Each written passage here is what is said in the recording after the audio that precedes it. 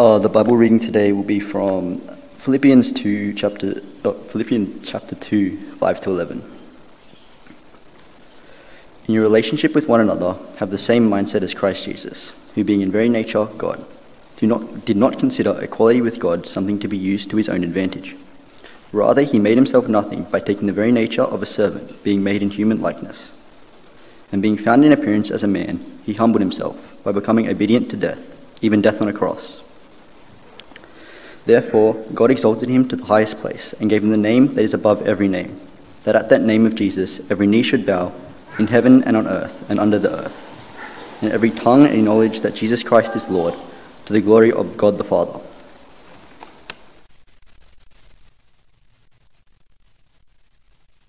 Good evening, everyone. My name is Lachlan, and I'm the youth pastor here at NBC, which means I'm usually the guy heading up what is happening here at our youth service. Unfortunately, I'm currently stuck in my apartment because I tested positive for COVID, which is not exactly ideal when you're only a week out from your own wedding. But while COVID has certainly stopped a lot of things over the past few years, it is not going to get in the way of us learning from God's Word tonight. So while me being on video screen is nowhere near as engaging as me being there in person, let's have our Bibles open.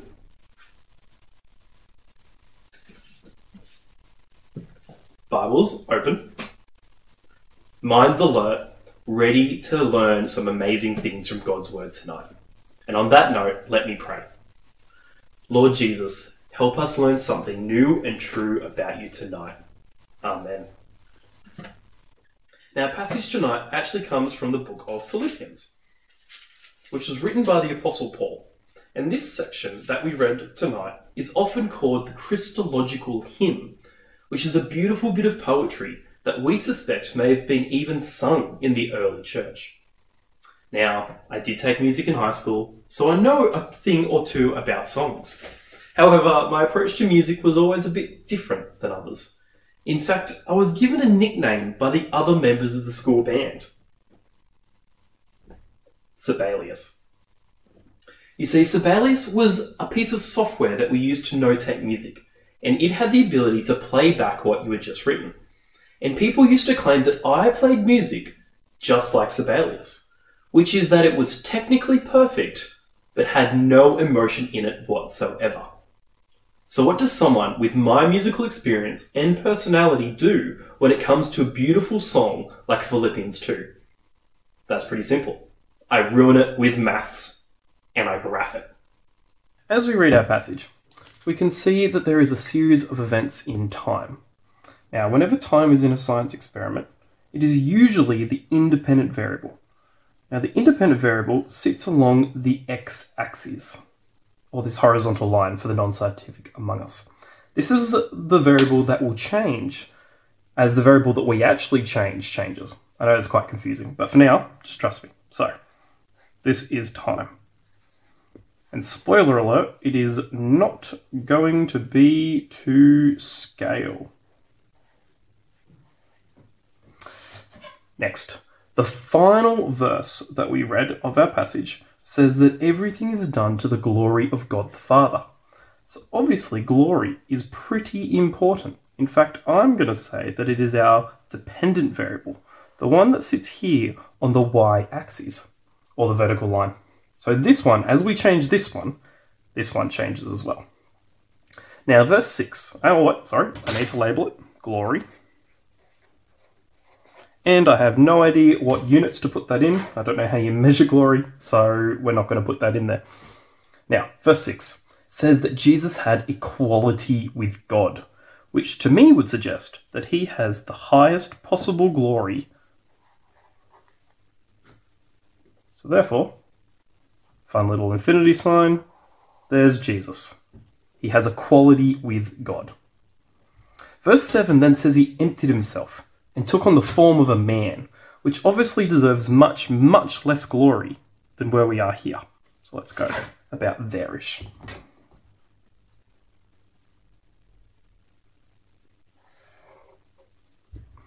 Verse 8 then says he humbled himself to death.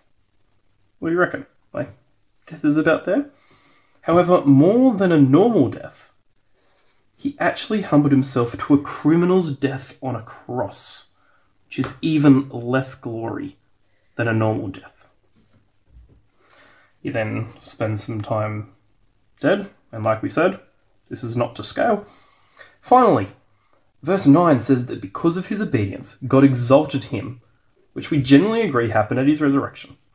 Therefore, God gave him the name above all other names, which I think means we are back up to maximum glory. And he retains this maximum glory for the rest of eternity.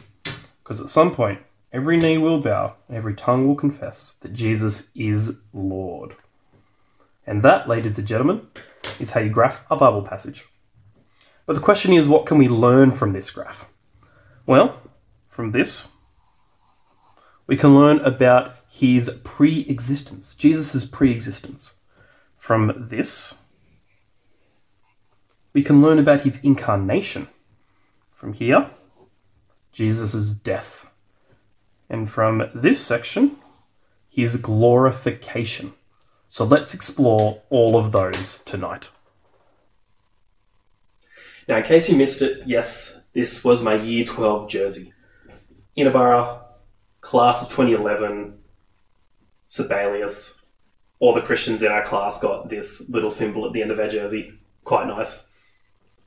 But anyway, moving on. We're going to look now at those 4 topics we found that our graph points to. And the first one is pre-existence. And so let's reread verse 6 where we find this. Jesus, who being in the very nature God, did not consider equality with God something to be used to his own advantage. Now, nature here means possessing all of the characteristics and qualities of something. Therefore, to have the nature of God is equivalent to having equality with God. Jesus has always been totally equal with God the Father. Whether that be in glory, like our graph shows, whether that be in power or knowledge, Jesus and God are equal. Therefore, it is totally right and fair to say that Jesus is the God of the universe, pre-existing before anything else in all of creation. That means that nothing that was made was not made by him. I think I just used a double negative. Let me try that again. Everything that was created, everything that had a moment where it did not exist, was created by Jesus, who existed before anything else. Youth, we have been exploring the first half of the Gospel of Matthew in depth in Term 1. And we're going to do the second half in Term 2. And every story we teach, every moment we read about, that is a story or moment about Jesus, the God of the universe, who existed well before the universe. Now, I've just noticed that these glasses really reflect my computer screen. And so while this is going to make reading my notes slightly harder, I'm going to take them off to eliminate distractions for you guys. We're going to move on to verse 7, incarnation. Let me reread that verse for us as well. Rather, he made himself nothing by taking the very nature of a servant, being made in human likeness. You see, Jesus, the God of the universe, made himself nothing.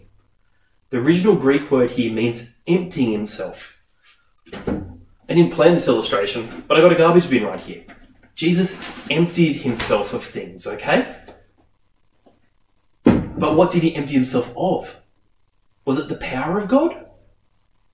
Was it the character of God? Was it the knowledge of God? Now, it seems to me that the primary emptying here is positional. Jesus empties himself of all the privileges of being equal with God and gives them up for a greater purpose. This is what we call incarnation, which Google reliably informs me can be defined as being the living embodiment of something.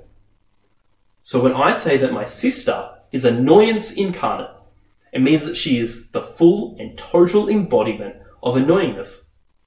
Similarly, when we talk about the incarnation as Christians, we mean that Jesus, who was in all appearances a man, was the full and total embodiment of God, now made human.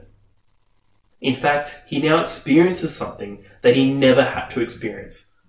For most of us, things like pain and death and humiliation are certainties in life. I'm sorry to break it to you, but you will probably experience all of those things. But for the pre-existent creator of the universe, he never had to experience these things. However, he chose to let go of his privileges, to become a servant, and to one day experience those very things. And that moves us on to verse 8, death. Let me read it. And being found in appearance as a man, he humbled himself by becoming obedient to death, even death on a cross. The pre-existing creator not only became incarnate into his creation, he then died. It's like the creator of Fortnite loading into a game, disabling the overshield, taking away the overpowered weapon, disabling the aim assist that he has by virtue of being the creator, and then letting someone kill him. It just shouldn't happen. And yes, I'm very proud that I managed to fit a Fortnite reference into my sermon. However, Jesus' death was even worse than just a normal death. It was a death on a cross. Now, Philippi was a Roman city, so many of the Philippians were probably Romans, and they would have hated the thought of someone dying on a cross. The Roman historian Cicero wrote that it was the most cruel and hideous form of punishment, and far be the very name of a cross, not only from the body, but even from the thought, the eyes, and the ears of a Roman citizen.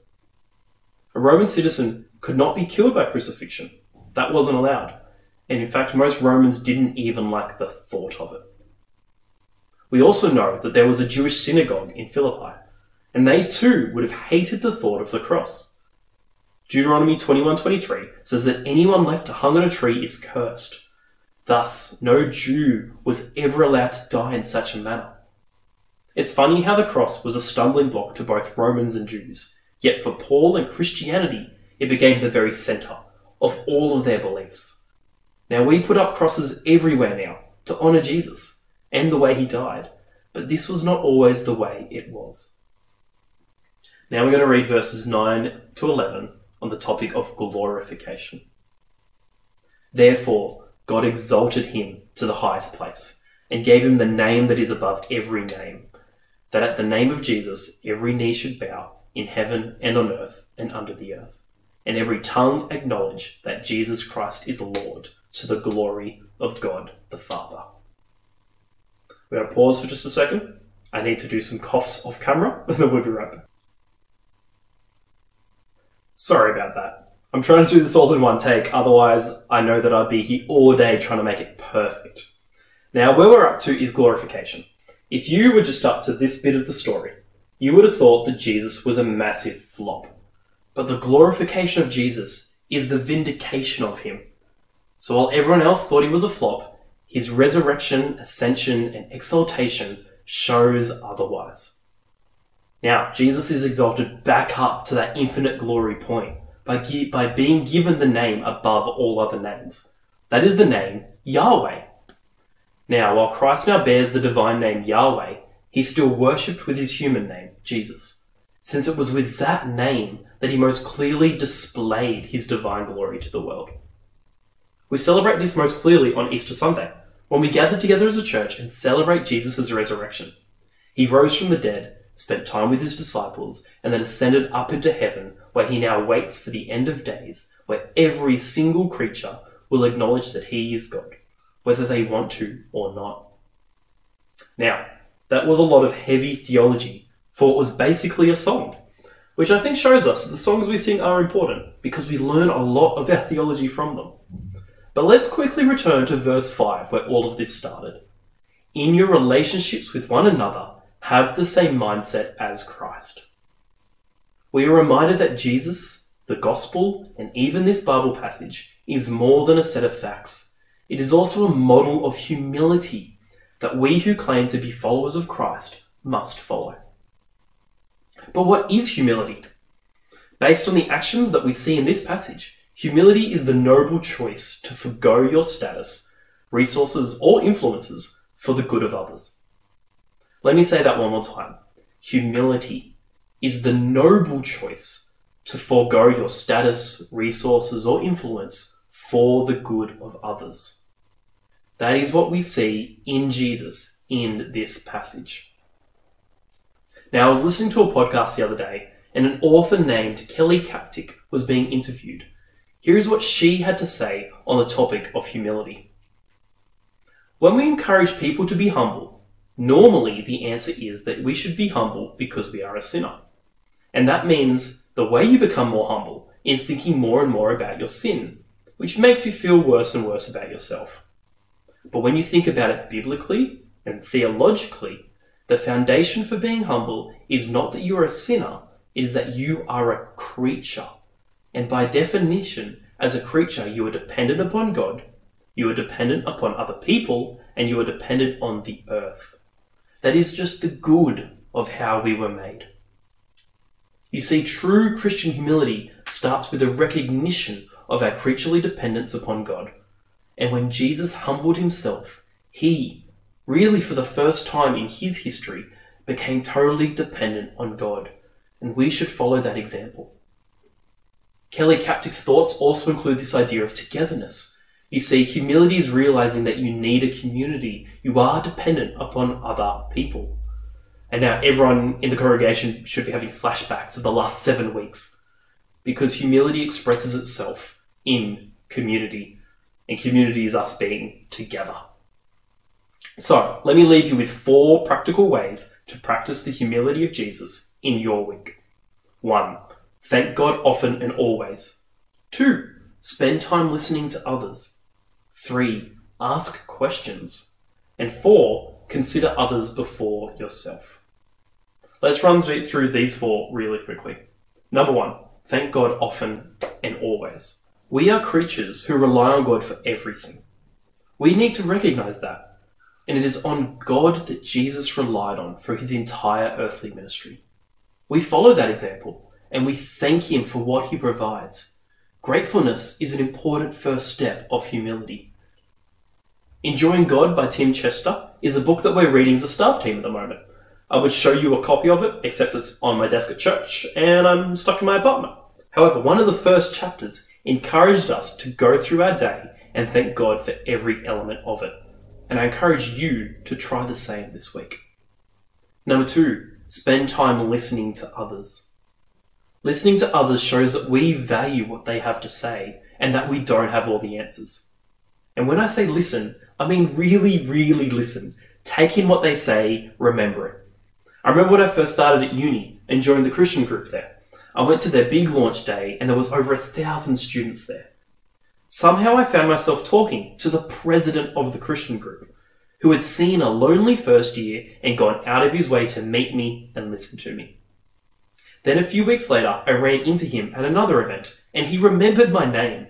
That alone made me feel loved and known in that community. And it showed great humility because he listened and remembered what I had to say. Number 3, ask questions. This is similar to the other point. Asking questions shows that we don't have all the answers and want to discover more. In fact, this was the very reason Jesus taught in parables.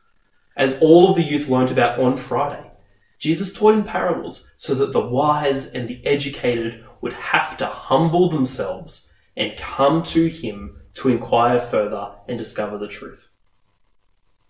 Number 4, consider others before yourself. Where can you put others first this coming week? Almost every problem in our world could be solved if we considered others first. If we considered the impact of our actions on others, whether that be locally or globally, this would be such a better world. Now, we heard about Catalyst last week. That's a big way we can make a choice to put others first. But we can also do it in our day-to-day lives. Now, I know this isn't easy.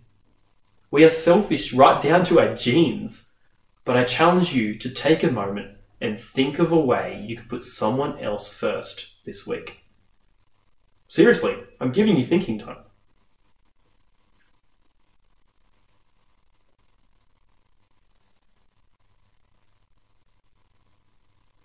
Alright, let's wrap all of this up. I love this passage of scripture. I wish I could have been there in real life to teach it, to see you grasp the beauty of the poetry, the depth of the theology, and the importance of the call to humility. Let me pray that all of that was achieved despite me being on the other end of the screen. Dear Lord Jesus, thank you for your word, for its beauty and depth. I thank you that we got to come before it tonight and feed off it. And I pray that we take its message of humility into our weeks. Give us an opportunity this week to show the humility of Christ. Amen.